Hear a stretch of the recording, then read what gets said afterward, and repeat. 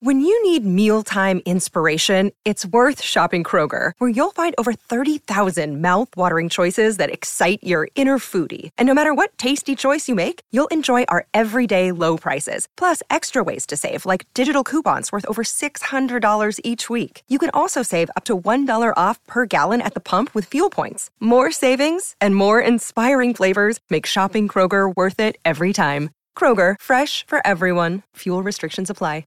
Slate's Culture Gabfest is sponsored by PBS, presenting Wolf Hall, the new adaptation of the best-selling book series by Hilary Mantel. Catch this historical drama for a modern audience with Thomas Cromwell at the center of political intrigue in the Tudor court. Wolf Hall airs on Masterpiece on PBS, Sunday, April 5th at 10/9 Central. The following podcast contains explicit language.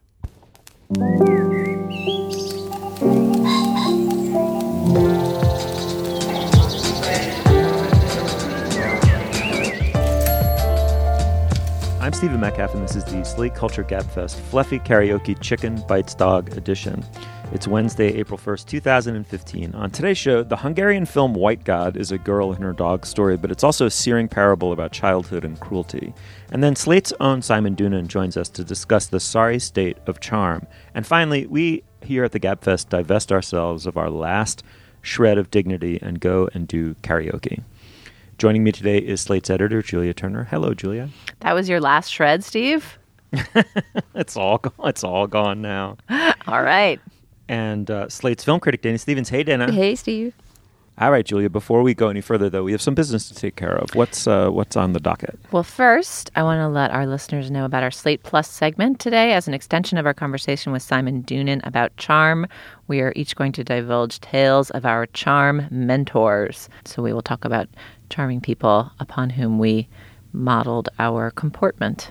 And then I also want to let listeners know about a really fun event we're doing in Brooklyn this weekend. So Sunday night, it is the first night of the second half of the final and 7th season of Mad Men.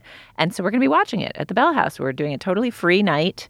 If you're a Slate Plus member, you can come at 8 p.m. and hang out with me and John Swansburg and the Mad Men TV Club as we kibitz about the show and drink very strong cocktails. And then we'll do a little session kind of discussing what the show has meant, what we're expecting and hoping for in the final season. We'll watch the premiere of the finale, if that makes sense. And then do a little bit of kibitzing afterwards, and then I'll go home. So anyway, doors are at 8 for Slate Plus members, at 9 for the rest of you lummoxes. And just lay it right out there. My question is, what era are you going to dress vintage in? I haven't even concocted an outfit yet. We shall see. I probably should be extravagantly shopping vintage at the moment for this, but you know, a little 70s Peggy maybe, or maybe 60s Megan. I don't know. I can't pull off a Betty. I don't have the Betty in me. Anyway, the event is free, but you do have to RSVP to ensure a slot. They are going fast, so it is slate.com/madmen. There's also another event that I want to let our listeners know about. Next week, Phil Plait, the bad astronomer himself, is coming from Colorado to Washington, D.C. He's going to run a terrific panel for Future Tense, our partnership with Arizona State University and the New America Foundation, about Mars, travel to Mars, the last logistical hurdles standing in the way of our first mission to Mars.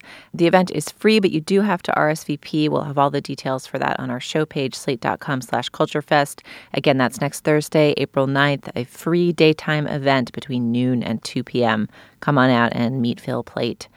All right, Steve, let's commence. All right, well, digging in, White God is a 2014 Hungarian film directed by Cornel Mondruso. It tells the story of a 13-year-old Lily who goes to live with her quite unbeloved father while her mother is away for 3 months. He becomes enraged because she's brought her beloved dog Hagen with her, and after much conflict, the two, the girl and the dog that is, get separated. What follows is a highly loaded parable about childhood cruelty, animal cruelty, puberty, and adulthood. We won't feature a clip because it would just feature a lot of Hungarian and barking and growling, extensive barking. Yeah, I have to say, Dana, this movie was so perturbing. I finally had to watch it with my Labradoodle. I had to cuddle up with my dog. It's quite. Did your dog get alarmed at the amount of snarling and scary dog language there is in it? I was actually wearing a pair of earbuds, but so no. But very sweet of you to protect Felix from the trauma.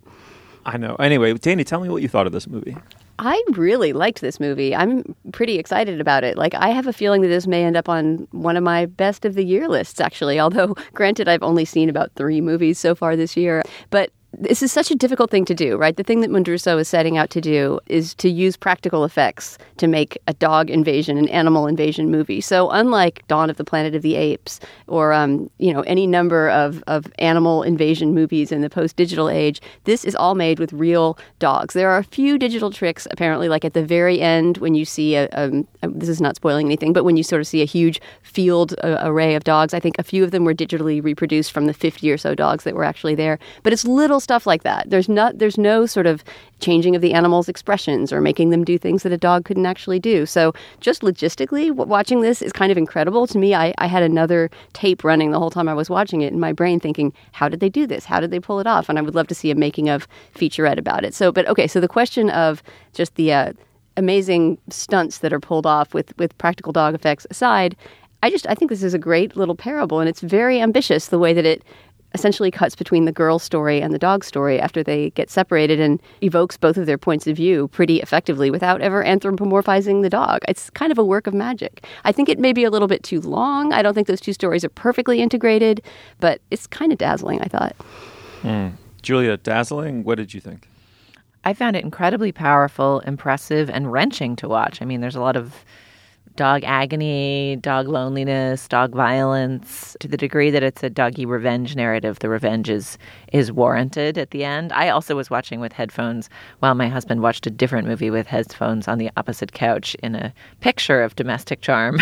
And I kept stopping in the middle and being like, oh no, oh God, which I think is a testament to the storytelling power here. But I also think that the storytelling power and the kind of technical wizardry of the film are bent to the service of a very powerful and strange and interesting story about growing up, basically. And I'm not sure exactly what the metaphor is. It's a little bit complicated, right? But, in a way, growing up is like the process of getting released into the wild, kind of, and not having either the good or the bad things that come with having a master at home who's looking out for you or not looking out for you, or generally has dominion over you in the way that parents have dominion over a child and pet owners have dominion over their pets, and that's scary and freeing. And I think this story could have been much simpler and much dumber and still been a really fun movie. And instead it was kind of haunting and unusual and just great. And a little bit magical, right? I mean, without giving anything away, there are a few things that happen toward the end that suggest some sort of mystical power underneath everything that's happening. Something that's either bringing the girl and her dog back together or making the dogs band together. Because unlike, for example, in Rise of the Planet of the Apes, where you see what makes Caesar the leader of the apes, you see what makes Andy Serkis's ape, the genetically superior ape, the one who bands them all together, you never quite learn why it is that Hagen, who serves a similar role in this movie, is the dog that unites all these dogs into this uprising against humans. And that's something that you just sort of have to assume. So there's a certain amount of magic that you have to kind of buy to really get into the story of this movie. Yeah, something about this movie didn't land with me, and I'm trying to figure out why, because I'm sure it has to do with me and not the film. Part of it is because I feel like we live in a country where we're relatively decent to animals, especially dogs, and relatively indecent to human beings, and we're enormously stupid and sentimental about kids. And so the direction of the parable didn't jibe with my own sense of my own culture's fallenness. And it seems to me this is a parable about fallenness as a kind of learned behavior. And that was the second thing that really didn't land with me, is I'm very resistant to parables in which the adult world is portrayed as unremittingly, from a child's point of view, as unremittingly cruel and hypocritical.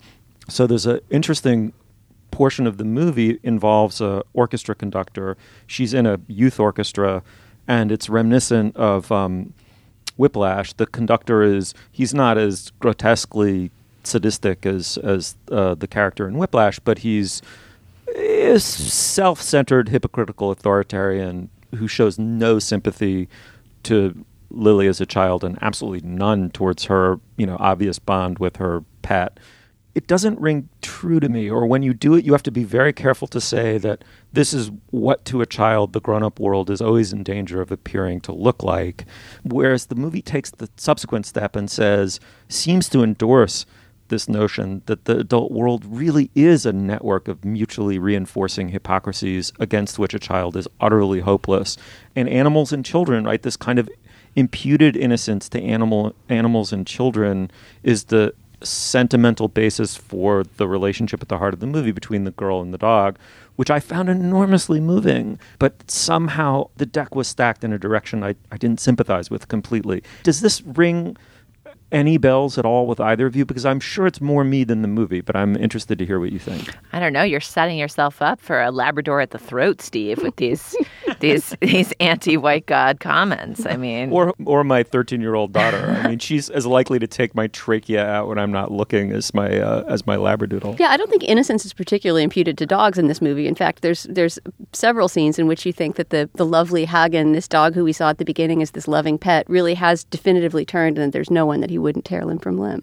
Because human beings have ruined him, though.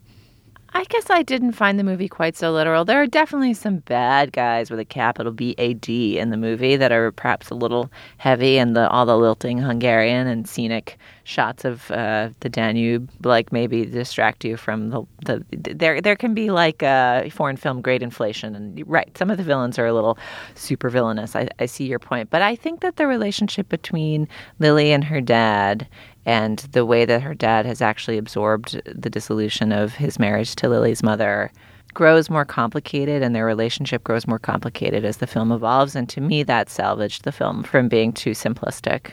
I totally agree. And it cuts against the parable and complicates it in exactly the way one wants. I completely agree. That is true. That is an extraordinary moment in the movie. Yeah, Stephen, I was going to say that one exception to this vision that the movie has, which arguably I think you may be right, of adults as all being sadistic hypocrites, is the father, who starts off as a pretty terrible parent in many ways and starts in some ways to become less rigid and to accept his daughter and her love for her dog. Mm-hmm. But I also will say that to me, the reason to see the movie isn't any of this. There's a sense of a haunting parable. I'm not sure if you really poke at it, it stands up to scrutiny or is as unexpected or complex as it might be or should be. But to me, the power of the movie is like impressionistic, scenic, and visual. Like, I just feel like there are several images and sequences from this movie that I will carry in my head with me for a long time. Yeah, including the ending. The ending is gorgeous. The ending is gorgeous. There are many scenes with the dogs and storytelling with the dogs from the dog's perspective that are very unusual and interesting. And there's a scene of Lily kind of discovering, like Lily going to her first teen party, basically, which is like one of the greatest scenes of how scary that moment is. Mm-hmm. I mean, maybe you all weren't such timid children as I was, but that like first time that you're going to go like drink and do adult things is terrifying. And there's a scene that to me just captures an Eastern European version of what happened to me at summer camp one year, like in just a great, powerful way that I feel like I'll be thinking about for a long time. Maybe this is another reason why it didn't quite land with me, is I'm still waiting to go to my first teen party.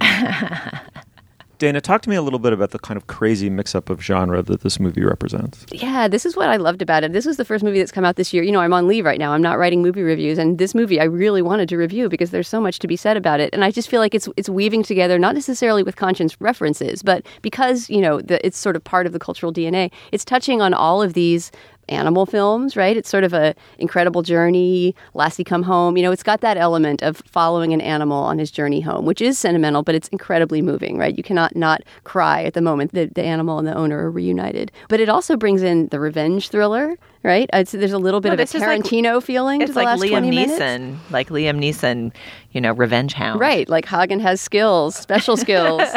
Then it's got the rebel uprising, right? So it's got a little bit of that side of either Rise of the Planet of the Apes or, you know, any movie about a kind of a political rebellion or uprising. It has that political parable side. It has the sort of domestic drama between the girl and her father, which is really quite brave to intercut It's just sort of this sensitive drama of a girl and her father coming closer together. And then suddenly you're cutting to a dogfight, with no dialogue for the next 10 minutes. And so I love the boldness with which it did that genre skipping. And also you forgot the chase sequences, because there's a roving band of sadistic dog catchers in Budapest as well. And there's some chase sequences that one critic described as like out of the Bourne Identity. And it is like Hagen is Matt Damon as well as Liam Neeson. He's like eluding capture. But it's Bourne Identity meets Lady and the Tramp. And then there's a scene when meets the double life of Veronique, right? It's like against this backdrop like of Eastern European art house filmmaking. I think we've given, if nothing else, we've given our listenership a sense of what a crazy fucking salad this movie is. Okay, I think now the time has come for us to reveal it. It's April 1st, and this movie doesn't exist. Punked. All right, the movie does exist. It's called White God. It's directed by Cornel Mondruso.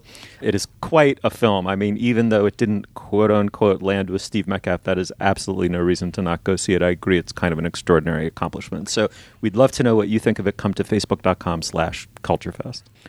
All right, well, now is the moment in our podcast where we talk about our sponsor. Julia, what do we have? The Slate Culture Gabfest is sponsored this week by PBS, which is presenting Wolf Hall this Sunday, April 5th at 10, 9 Central on Masterpiece. Wolf Hall is based on the best-selling book series by Hilary Mantel about political intrigue in the Tudor court. The historical drama for a modern audience revolves around Thomas Cromwell, the enigmatic and brilliant power broker that served Henry VIII. This book, which I know you guys have not yet read, is totally fascinating, and I got one great tip of advice from our deputy editor here, John Swansburg. Don't read it in the Kindle version. You got to read the print version, because the entire genealogy of the Tudor family is laid out in several crucial appendices at the back of the book. So that need to be frequently consulted. Yeah, you got to like dog ear it and flip back and forth to follow who's married to who and who's related to who and everything else. So, buy yourself the paperback somewhere. But I'm very excited that PBS is airing this British production of the book, which stars Mark Rylance as Thomas Cromwell, Damian Lewis of Homeland fame as Henry VIII, and Claire Foy as Anne Boleyn. Again, that's on Masterpiece on PBS this Sunday, April 5th at 10, 9 Central. All right, Steve, what's next? Thanks, Julia. Okay, moving on. Simon Doonan is an author, fashion commentator, and he's creative ambassador for Barney's New York. He's also, of course, a contributor for Slate. He's just completed a series for Slate called The Charm Offensive, in which he argued that conversational sartorial, you name it, all manner of charm is in a parlous state. Here was his stab at why he wrote, "The digital revolution has sped up, flattened out, and depersonalized communication, stripping away the necessity of charm. When rapid-fire emails have replaced lengthy, imploring epistles, who needs charm? When sex precede conversation, who needs charm?" Simon, you remain, for me at least, the jewel on the ring finger of the corpse of charm. Yours is completely undiminished. The fact that the world's charm is decaying only serves to point yours up more and more. Welcome back to the show. Oh, thank you for having me. What put you onto this subject? Did you just begin noticing the data points everywhere you looked, or was there a thunderclap and you suddenly realized what's missing in the world now is decent amount of charm? I think it was a gradual realization. And of course, my columns are full of sweeping generalizations, so keep that in mind. But I looked around and I thought, all my old friends who are now, they're baby boomers, they're in their 60s, they're more like fluffy chickens, fluffy prize-winning chickens. And then I look at the young people I work with, and they're divine, but they're more like a poiard. So they're more like all the proteins there and everything necessary is there, but the fluffy prize-winning. And I realized that my generation, we're the generation that still bought into the idea that you had to win people over. Whereas now, we have a much healthier society now where people are sort of have a greater sense of equality, as they should. And like my generation, it was more like you had to sort of be engaging and win people over. So I think a lot of that sort of charm, quote unquote, was a function of that. What would you say then in the present day has replaced charm? I mean, obviously people still need to have some means of hierarchizing themselves and getting laid and doing all the different things that charm did. How do people do it now? Oh, I think now there's no shortage of ways to communicate and engage other people. You can send them a picture of your bits. That's just the opening salvo. Yeah, absolutely. There's a million ways to communicate. And, I don't want to sound like I'm bashing the younger generation, because my experience of young people now is that they're really great and they're very sweet and they tend to be very altruistic and very communicative. They're just not necessarily charming in that idiosyncratic way that one was used to. So charming, let's talk a little bit about what we mean by charm here, right? It's sort of graciousness, but it's also like a bit of wit and bedevilment and unnecessary but entertaining intrigue. How would we define it? I'm sort of throwing terms at the wall. I think it's everything you just said. It's a bit of parry, it's a bit of dazzle, it's conversational surprise and irreverence, because you're trying to win somebody else over and trying to make them like you, So, yeah, whereas young people today are greater information, constantly communicating with each other in a million different ways, a million different codified ways. So it's sort of almost the idea of, as I say, winning someone over is like almost obsolete, because you can already send them a million pictures of you on some squalid vacation in Cancun. I'm torn. Julia. My vacations in Cancun are legendary, uniformly squalid. I'm torn between total agreement and submission to your argument and a bit of parry myself. So first I will agree, and then I will return the serve. I think that there is just a hastiness to electronic communication and a directness and almost a mechanistic quality to it, particularly in social media. Like, what's the thing I'm going to say that'll make you click on this or that'll make you write me back, which is in some ways a desire to lure in the reader, right, or lure in the person you're talking to or get their attention in a time when there's a lot of things clamoring for attention. So in some ways, the desire to lure the attention of the object of your desires is more necessary than ever. But I think it's caused people to be very, very direct in their communications rather than at all idiosyncratic, and it creates a sad sameness to things that I don't love. I also think part of the explanation may be economic. Like if you look at productivity numbers and people's work schedules and people's life schedules, like there's not as much time to just toss around a few pointless texts for kicks. I don't send pointless texts anymore. It's all very, yes, no, great, okay, do it tomorrow, tell me later. No salutation, let's goodbye. Meet at Wednesday. Oh, yeah, I certainly don't say hello or goodbye in any emails anymore. It's just like in stream. We're already in the conversation. There's a to and a from at the top. What else do you need, right? So I totally do that. I understand some of the reasons for that. On the other hand, I also think that digital communication allows for its own forms of charm. Like there are really charming and skillful ways to use emoji, as you point out, and then there's also really dudsy, literal ways to use emoji. And there are really charming ways to tag someone in an Instagram photo, and there's really obvious, cloddish, dudsy ways to do so. So I think that the tender sprouts of charm may still take root and flourish in this barren soil. Yeah, I definitely think so. As I say, I fully admit everything I write is full of sweeping generalizations. I think, if you rummage, you can find a young, charming millennial, no problem. But I think in general, there's an underpinning of truth to it. Because also, don't forget, young people today...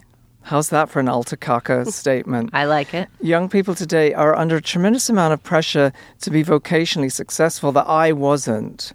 When I was young, it was about peace and love and being freaky and having fun. And now they have these massive pressure to be vocationally successful. So I don't think you're not running through a field clutching a daisy anymore. It's about...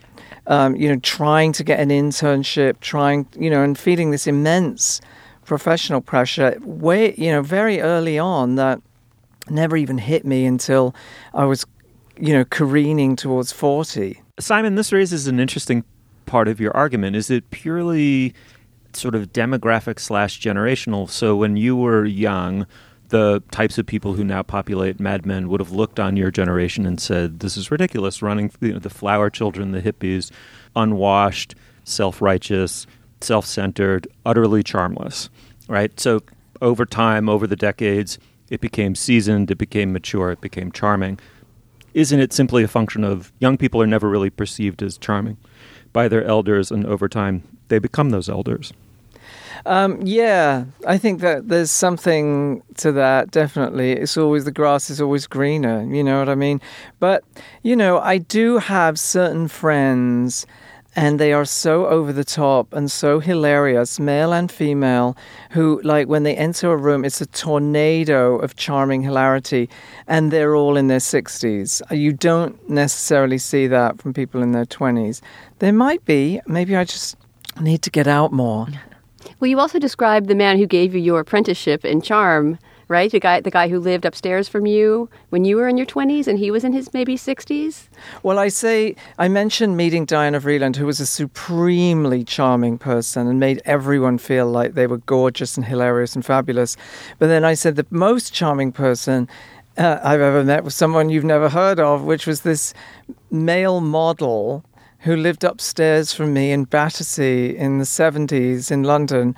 And he was very like the distinguished older gentleman that was pouring sherry in a print ad, and he kind of was that person, and he was so deliciously charming and funny and would set out the teapot and cups, and it was all done with such incredible charm.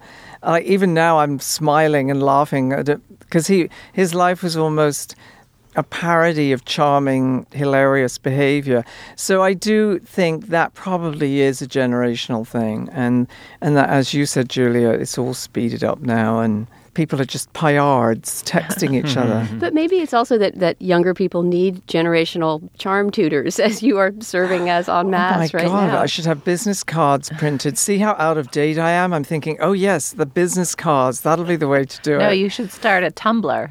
charmtutor.tumblr.com. Yeah, I'm sure I'd make a fortune.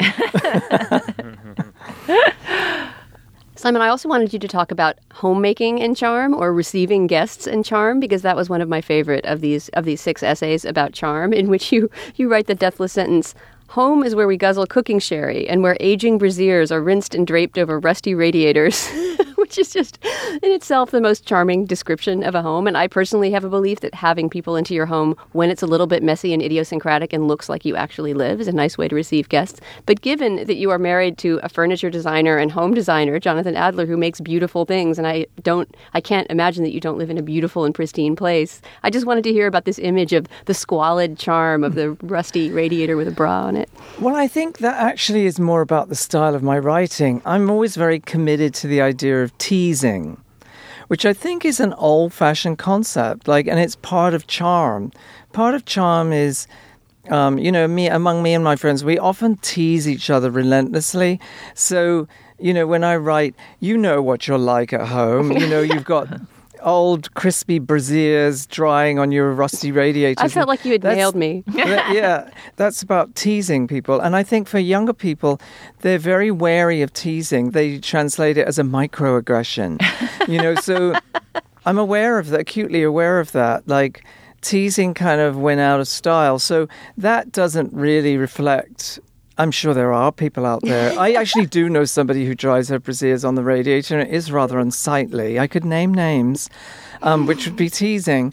But that's more about that notion of teasing, which I think is, as I say, an intrinsic part of charm, and another reason why it might have sort of gone out of common usage, because people are very wary of teasing. Simon, would you say that possibly the demonic opposite of the ensorceling Diana Vreeland would be Warhol, who's all about actually using a withdrawn, cold affect in order to drain the person that he's with their own sense of personal authority and in order to gain social power? Was Warhol maybe the turning point in the history of charm? Well, I do cite Andy Warhol as being... he was so fascinating, so intriguing, and such an interesting character. But that Warholian blankness, which became synonymous with being cool, is an important thing to mention, because cool in that Warholian blank way is the antithesis of charm, because you're not trying to win other people over. You're actually is some kind of withholding control kind of scenario, as you said, where you engage them by not doing any of the Vreeland-esque stuff, the fluffy chicken stuff. So cool, yes. Maybe cool was the thing that sort of helped vanquish charm. One thing that's interesting to think about with that is with the rise of sort of social media and all of these platforms on which you can present a self, right? Used to be you could be charming in person or in direct communication with people, but now you're also cultivating your Instagram persona and your Facebook persona and your Twitter persona and your Tumblr persona, and, you know, probably there's some people who care about what they say on LinkedIn and whatever. You know, there's all these different platforms where you're presenting a self, and it's much easier to do mass cool and hauteur than mass, like, personal effusion, right? It's harder to do that kind of specific flirt and parry charmingness with a few thousand Twitter followers instead of with just one specific individual person whose elephant shirt you can compliment. Dana, you look divine in your elephant shirt. I tried to dress for Simon. I have no Liberty print shirts, but the closest I had was an elephant print. I noticed. Dressing for Simon is a hopeless cause. You'll never match. I keep moving the goalposts. You know. But as for what Julia just said, I think that a lot of what you seem to get across in this series on charm is that charm is about idiosyncrasy, right? It's about finding quirks in yourself and sharing them with another person in an idiosyncratic way. And you're kind of creating a universe, a little bubble, charmed bubble around those two people. And so by definition, that would be really hard to do when you're blasting it out to 700 people on your social media feed. Yes, and back in the day, you weren't blasting anything. People didn't go everywhere with a camera and they weren't documenting everything. You know, I just found a bunch of pictures from the early 80s, and it's me and about 30 friends in the Lower East Side, and we all decided we were going to go out as Patsy Cline, and we're all wearing these black Patsy Cline wigs. And somebody thought we'd better take a camera because we're all dressed as Patsy Cline. It was like a performance art thing, boys, girls, a whole mixture of people, and we all went to the area club en masse as Patsy Cline. So, of course, somebody took some pictures. But now everyone's taking pictures. You don't have to go out en masse as Patsy Cline to... It's just like, here's me sucking in my cheeks, doing that. It's hilarious now. I think the key is I have no complaints about the world today, regardless of the charm factor. I think it's more fascinating than ever, especially with these selfie sticks and stuff. It's hilarious. What kind of wrap-up was that? It's peculiar. It's a very charming one. Charm is in no danger of going extinct so long as you're in the world. Simon Doonan, thank you so much. That was very charming of you to say so. Thank you. Enchanté. And completely sincere. Thanks for coming on the show. Thank you for having me. And the series, again, is The Charm Offensive, and you can find it at slate.com. All right, the transition to end all transitions from the charming croon of Simon Doonan to the caterwaul of Gabfesters. We went and did karaoke. We've been together for a long, long time. All right, we've been talking about this for a very long time, and we banished the foreboding that attends those discussions, and we actually went and did it. We went to a karaoke bar as a group with Dan Cloyce as our Virgil for the karaoke Virgil for the experience.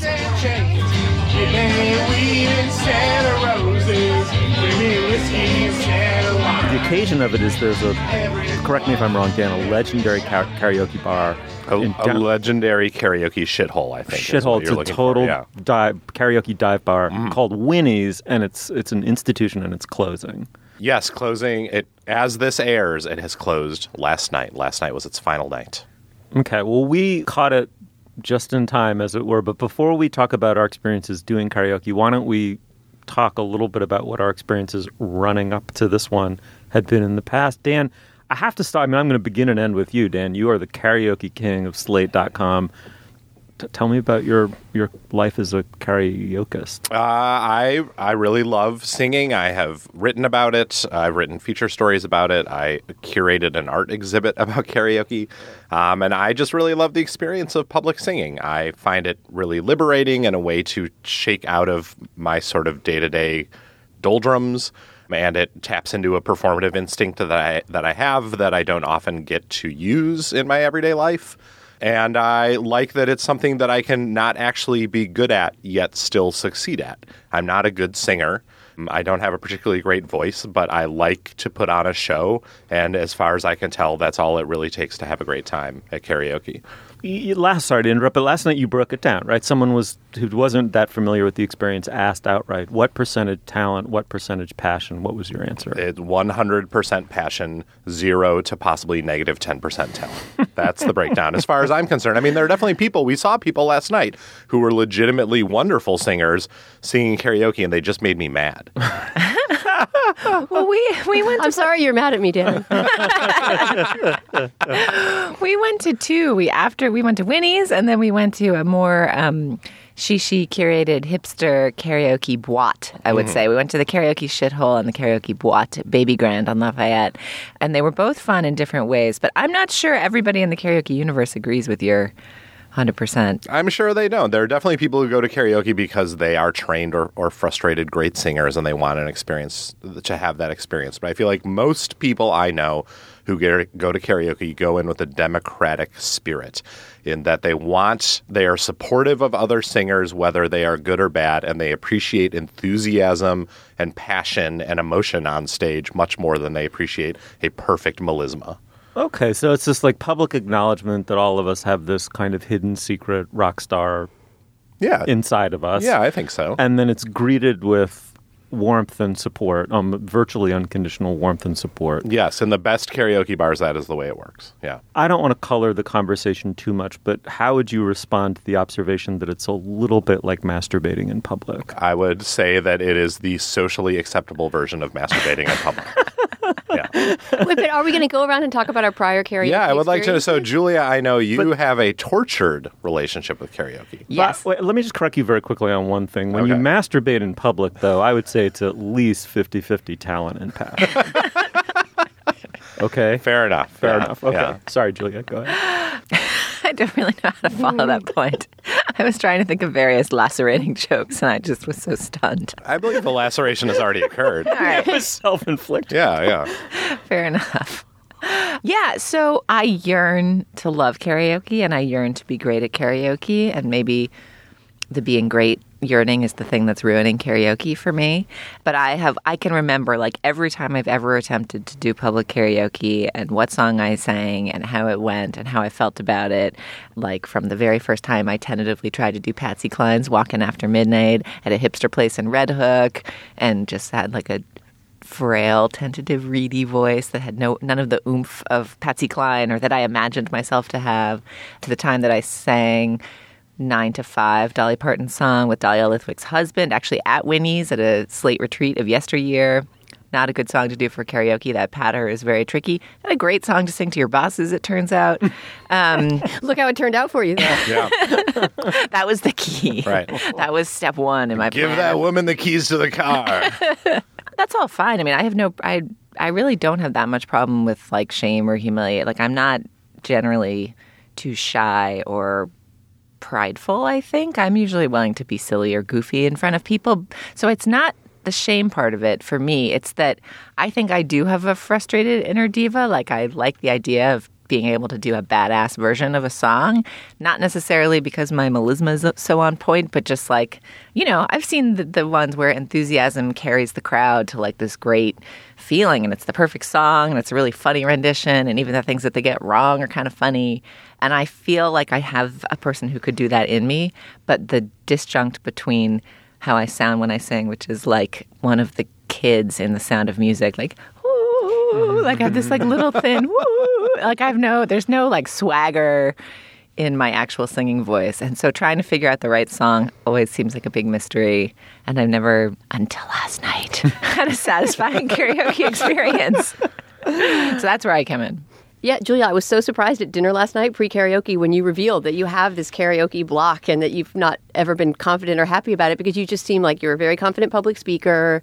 You enjoy silliness. Like you say, like you're not incredibly vain about, you know, here in the GabFest about sort of, you're willing to humiliate yourself. Let's put it that way. I display it every week. And so it was just, it surprised me. And it was just really fun to see you up there singing. And I hope you were having fun. I did have fun. So my history with karaoke is maybe it's not as intense as Dan's, but I think we've probably been doing it about as long. I think I've been singing probably since 2003, 2004. I think I've probably only done karaoke a total of maybe 12 times in my life. You've probably been present for about a third of the time, at least. But I love it, absolutely love it, and surprised myself the first time I went out to sing karaoke by how much I did love it. I think I had only seen it I associated it with Lost in Translation, with the best scene in Lost in Translation where they go to sing karaoke in Tokyo. And so I thought, I was going out, I remember, with my, at the time, new boyfriend, now life partner, and his friends, and I was sort of meeting his friends for the first time. We went to a booth place to do karaoke, and I thought, this is going to be, like, off-puttingly glamorous, and everybody's going to have wigs on, and it'll be like Scarlett Johansson in a high-rise, and it'll be alienating, and I won't be cool enough, et cetera, et cetera. And by the end of that evening, not even that much later, there are pictures of me from that night just standing on tables, belting. I feel totally at home doing karaoke and watching people do it. It's not just singing. I would actually be really happy to go out for a night of karaoke and never sign up for a song. But something about that parade of, just like this endless clown car of different strange performances that you can't predict, that could be beautiful or funny or embarrassing. Just something about that performative freedom, and there's this play space in which you can do it. Maybe it's like the feeling you would have if you were in an improv group, if you liked doing improv, which I think I would hate. But something about that group creation of like fake, I don't know what to call it, fake stardoms, one after another is very moving to me. Yeah, it is moving. It's a good word. All right, Steve. Well, I mean, I guess the way I look at it is there's just almost no way to fail at karaoke except the way that I do it. which is to bring all of your vanity out into public light in the form of failure and humiliation, and like not be the. I mean, what I like about karaoke is that you do find your karaoke self. I think we talked about this once before. That you think you're Bono or Springsteen, and it turns out you're Mellencamp or worse. And so I thought I pegged it pretty well. Anyway, we'll get into that. But I can't relinquish the inner conviction that I am a rock star long enough to do karaoke and pull it off successfully. So I managed to fall in the perfect midway point between taking it seriously and trying to sing the song and but you haven't given us pitching it up and failing. But you haven't given us the backstory of your karaoke. Yeah, I never do it. I mean, we bought a little home karaoke set because we have kids who like to, do it. And, everyone in my household hates Bruce Springsteen except for me, and I've managed to kind of convert my really little daughter who doesn't know any better.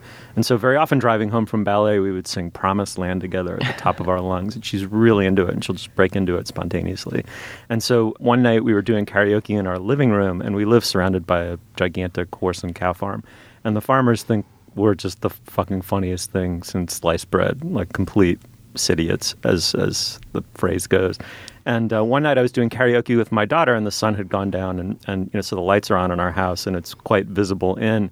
But it turns out the sight line is just perfect that you can only see, if you're doing it for a 7-year-old girl who's sitting on a sofa, you can only see the person standing up. So I did this like killer rendition of Hungry Heart, replete with like sleeves rolled up to show off my Springsteen like biceps and like, or maybe it was Dancing in the Dark, like kind of reaching out your hand to have Courtney Cox join you on stage for a little twirl. 4 foot tall Courtney Cox. Like the whole thing. And I look over to my left to see Farmer Mike and Farmer Mallory sitting in a pickup truck in the little barn parking lot across the street looking at me. And I fulfilled their every expectation of what a moron who moves to Columbia County from Brooklyn is. So anyway. So in short, you love karaoke, just private karaoke. I think that's about right. If you could do private room karaoke that was in fact in a closed box with no one else but yourself. Yes, it's like when a little child begins to masturbate in public. What do you say to them? Yeah. So that's really that's totally healthy, but that's for your bedroom. Yeah. I'm glad to see we're extending this metaphor. Let's just work this, so to speak, as far as we can. All right, so that there are our priors, and last night we went out, right?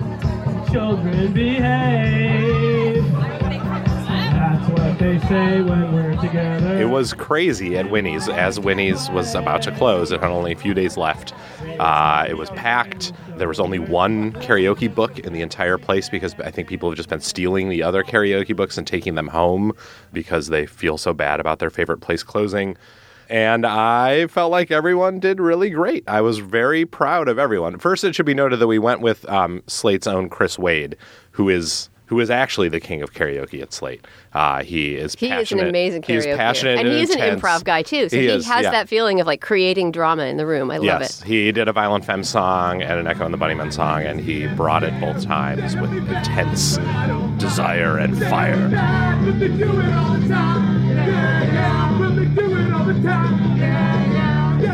But so I sang a song that I really like, Madonna's Live to Tell. A man can tell 1,000 lies. I've learned my lesson well. Hope I live to tell the secret I have learned till then. Which is, I contend Madonna's greatest song ever. Julia. Wrongly. Yes. Julia took issue with that, but I think it's a great ballad from the late 80s.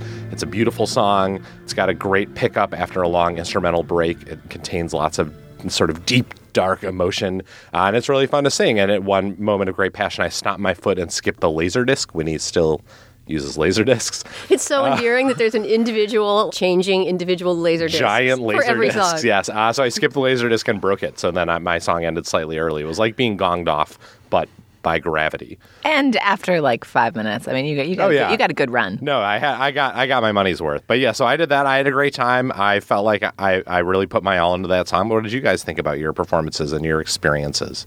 Well, so let's do it in order. So in order of bravery. So Dan went first. Chris Wade went before him. But then Dana was the first to find a song she felt good doing and put her name in. So then Dana was called to the stage for... Oh, yeah. My first song was Midnight Train to Georgia.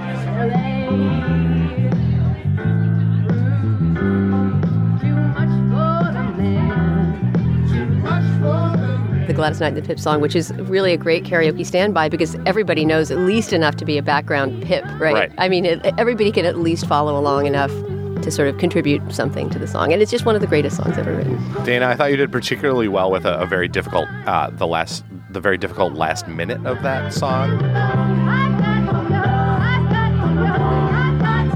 You really have to buy in. You probably can actually, the words that are appearing on the screen are basically, they're like doggerel or nonsense.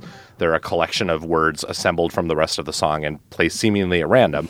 And so your job as a karaoke singer is to just do your best to buy into the spirit of the song and deliver pure feeling to your audience.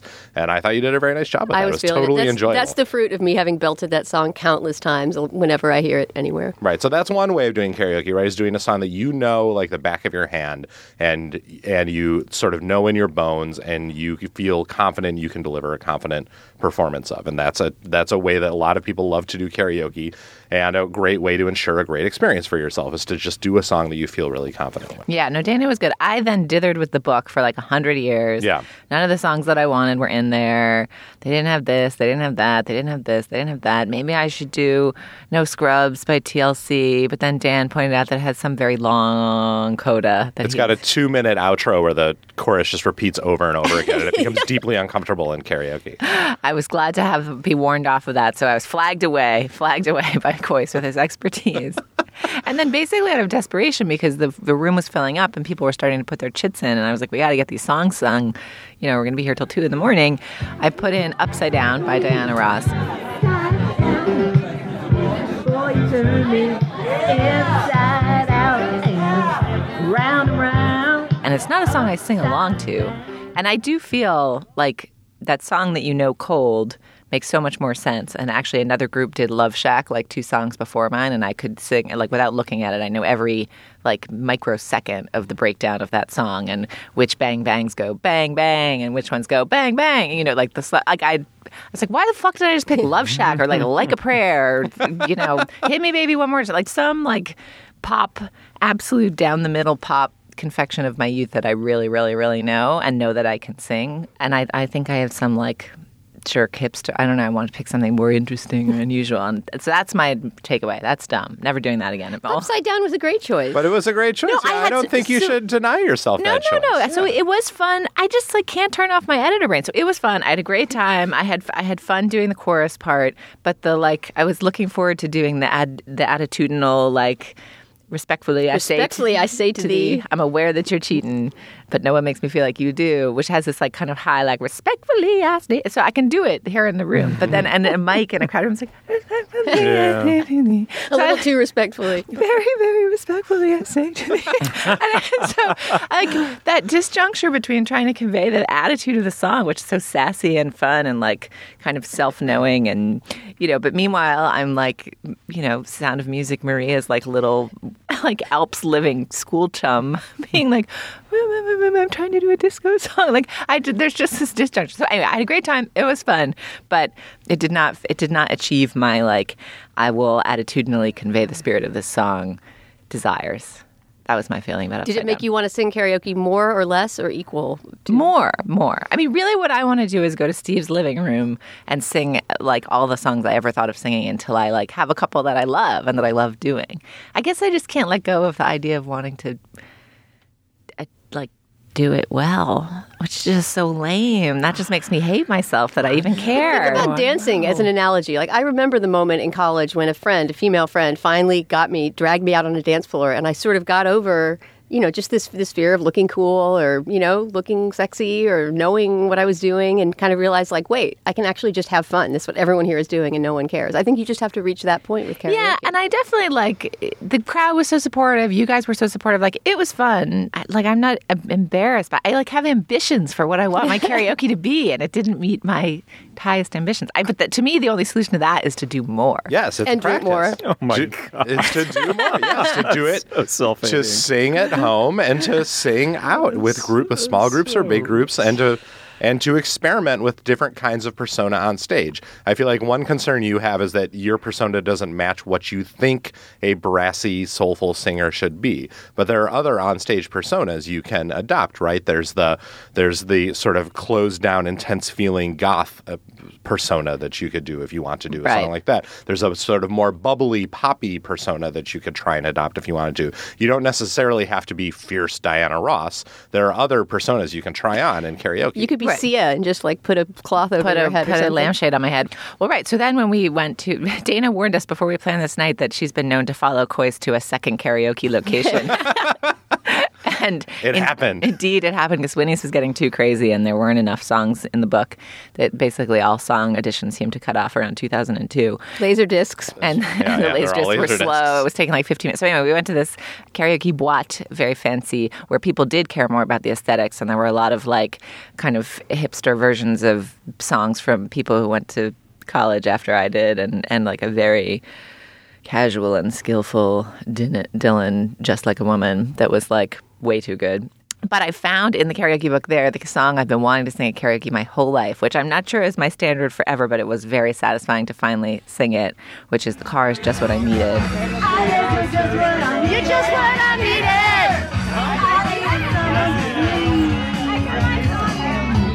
Which you just yell. It's like a patter. So it's like a kind of, it's very attitudinal. And it was so fun to yell. That one was much more fun in terms of like how satisfying it was to just deliver the song and not feel like my voice was like warbling out of my own control. I will say, you guys were very supportive and interesting. The rest of the karaoke boîte was like whatever. It was not interested at all. But that was the karaoke triumph I had been yearning for. I mean, it does speak to how important it is to find your song, right? Like if you're stuck in the wrong song, you're in a version of hell, right? And there's almost no way out. It wasn't in that spirit. Let's talk about your experience, Steve. Okay, well, to put it in some context, I have like commanding fear of flying, and I recently had to take a very long plane flight for which I prepared by popping 2 codeines and 1 melatonin. And going into last night, I wanted to double that dosage because the truth is, like, my inner narcissistic convictions are impervious to therapy in private or public, and so public is far worse. I like. So then the question is, okay, well, what am I going to do to get out of this alive, right? Do I go like full kitsch value? Do I go like kind of sincere? What the fuck do I do? So I may have sliced the baby it kind of in half, but at a wrong angle because as opposed to the correct exactly way to dismember babies. The meridian, the perfect meridian. But I went with Mellencamp, okay, which is just kind of pretty much in my vocal range. And you can also go kitsch with though people don't always read it as kitsch. I was walking home with Julia Turner's husband, and he goes, "So you've been into Mellencamp for a long time?" Is he like you like? Is he your guy? Is he your guy? And I was like, "Fucking you jackass! No, I did it because I fucking hate the Cougs. Are you kidding?" I mean, he imputed this as a sincere taste to me, so it was really a disaster top to bottom. And on top of everything else, I decided to go kitsch Mellencamp, and I did Pink Houses, which I thought would kind of bring in the crowd. If there's a woman in the kitchen, cleaning up the and I go into it, and the first thing I see is Kois telling me, like, making a mime gesture to be louder. So I went down softer by by 40 decibels, and then. I think, was it because I was tapping my foot? It couldn't have been, right? No, I think it was just a bad disc. So the disc immediately just goes into, it like skips madly.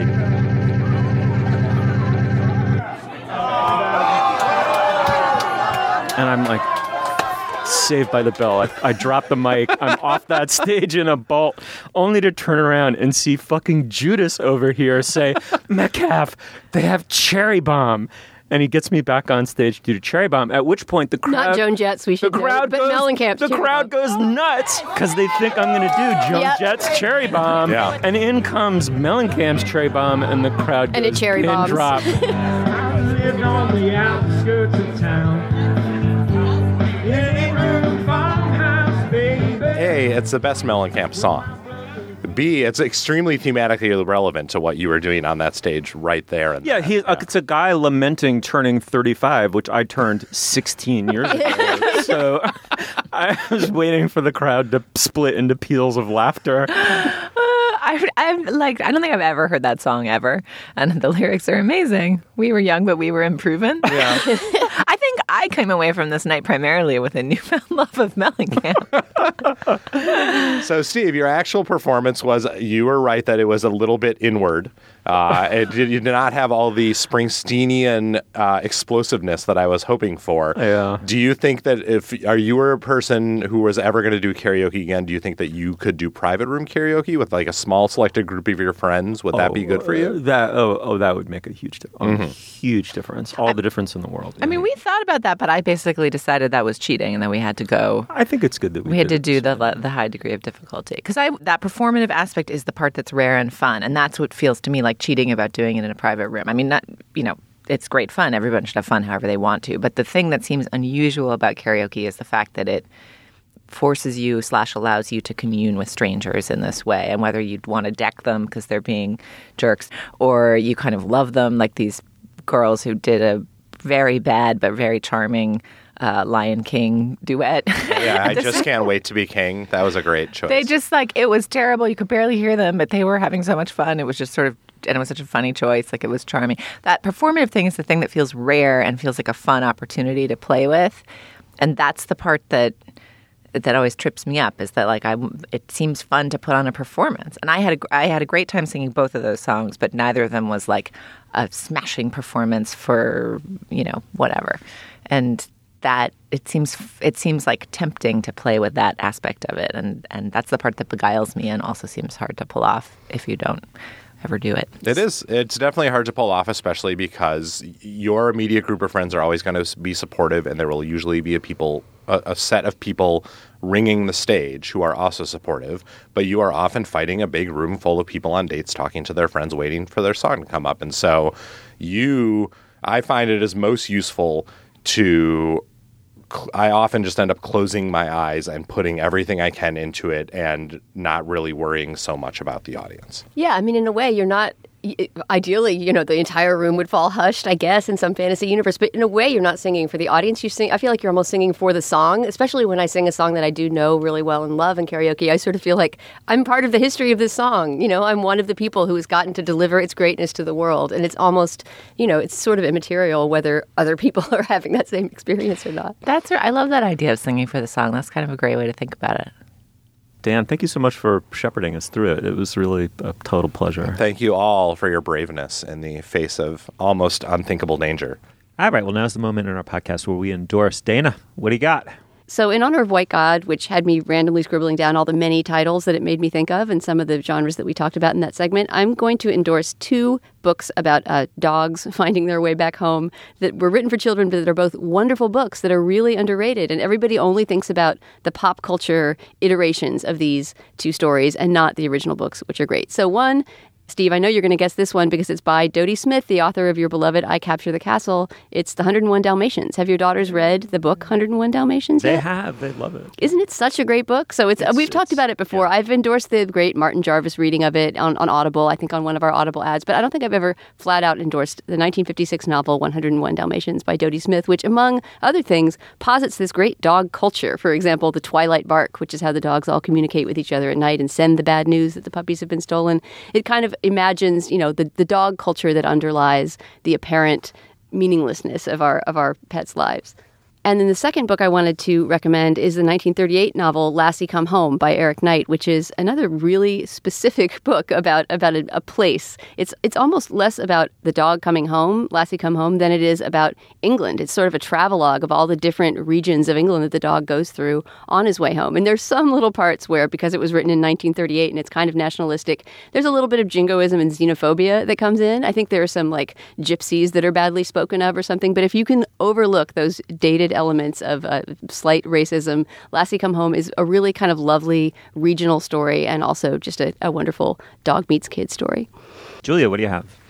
I'm tempted to offer a couple beloved animal books from my childhood as endorsements. I remember loving and getting totally absorbed by the weird rabbit bureaucracy of Watership Down, and also Mrs. Frisbee and the Rats of Nim. There's so many great animal perspective books for kids, except that after rushing to the defense of Eloise last week for our segment, I had failed to do a crucial thing and go back and read Eloise before we did the Eloise segment. And I realized that because I have 2 boy children, nobody had given me Eloise and nobody had given me Madeline, so I didn't have them lying around the house handy to consult. And I purchased them thinking I must rectify the gender imbalance. Out with the Richard Scarry trucks. In with 12 Little Girls in 2 Straight Lines. And I didn't like either of them. I didn't like Eloise or Madeline. I reject this dialectic, and I think they're both pretty bad. The Eloise books are super long. I remembered the kind of funny, skewed, puncturing rhythm of them and the kind of askance view on the adult world.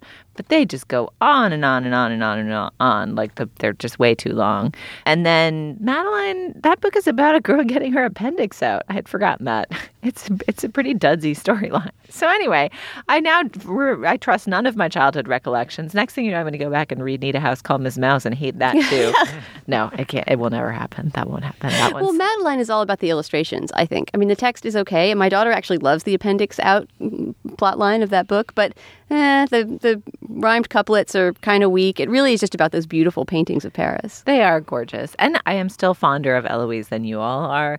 I remember spending hours with it, and I can imagine my kids doing that as they get older. They seem to like it okay. But my voice is getting hoarse and parched, and I'm only halfway through some boring story about what's happening in the parchment room of the plaza. There's 40 pages yawning on before me.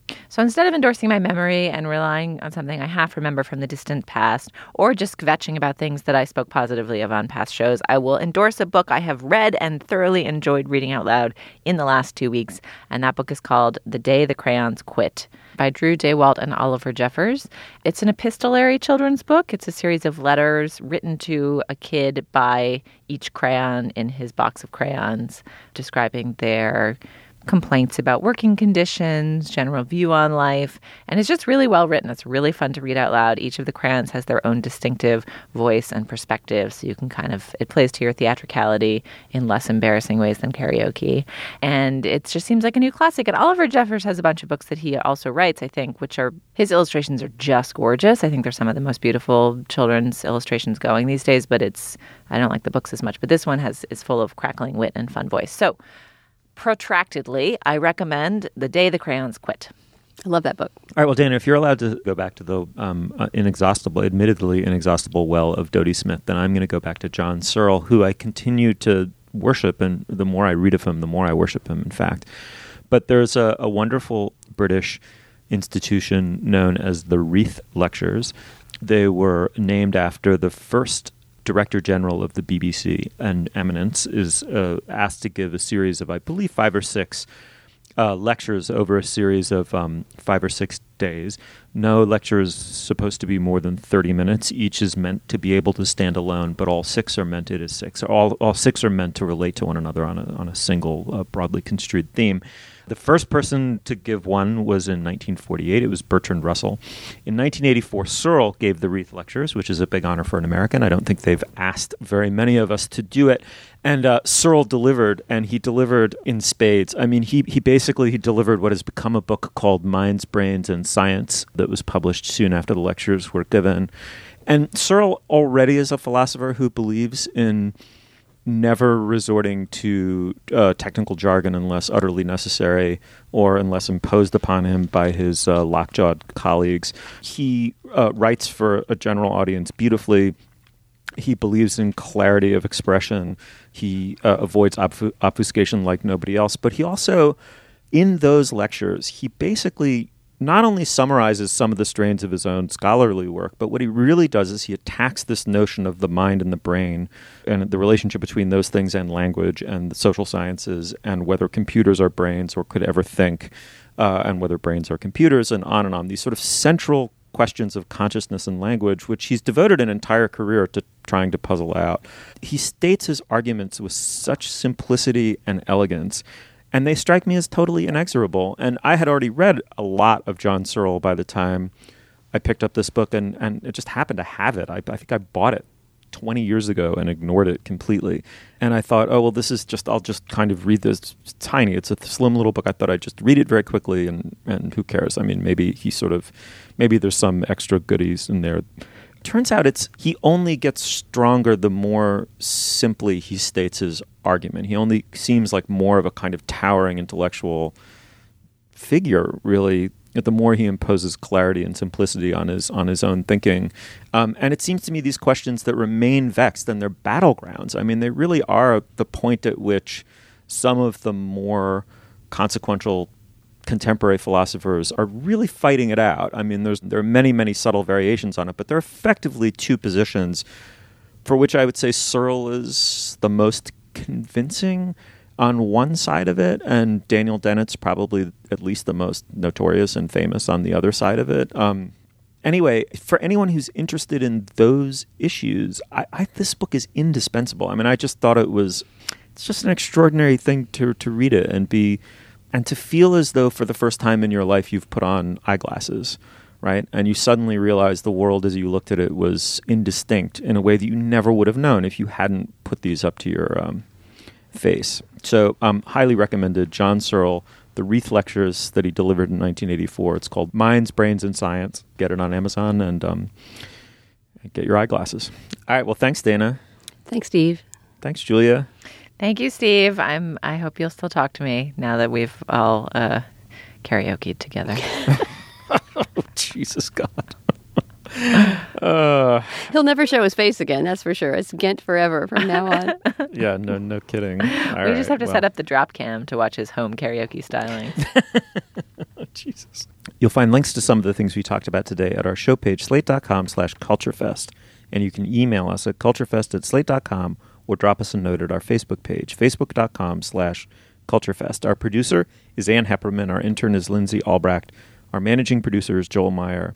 Andy Bowers is the executive producer of Slate Podcasts. The Culture Gabfest is part of the Panoply Network. Check out our entire roster of podcasts at itunes.com/panoply. Our Twitter feed is @SlateCultFest. For Julia Turner and Dana Stevens, I'm Steve Metcalf. Thanks so much for joining us. We'll see you soon.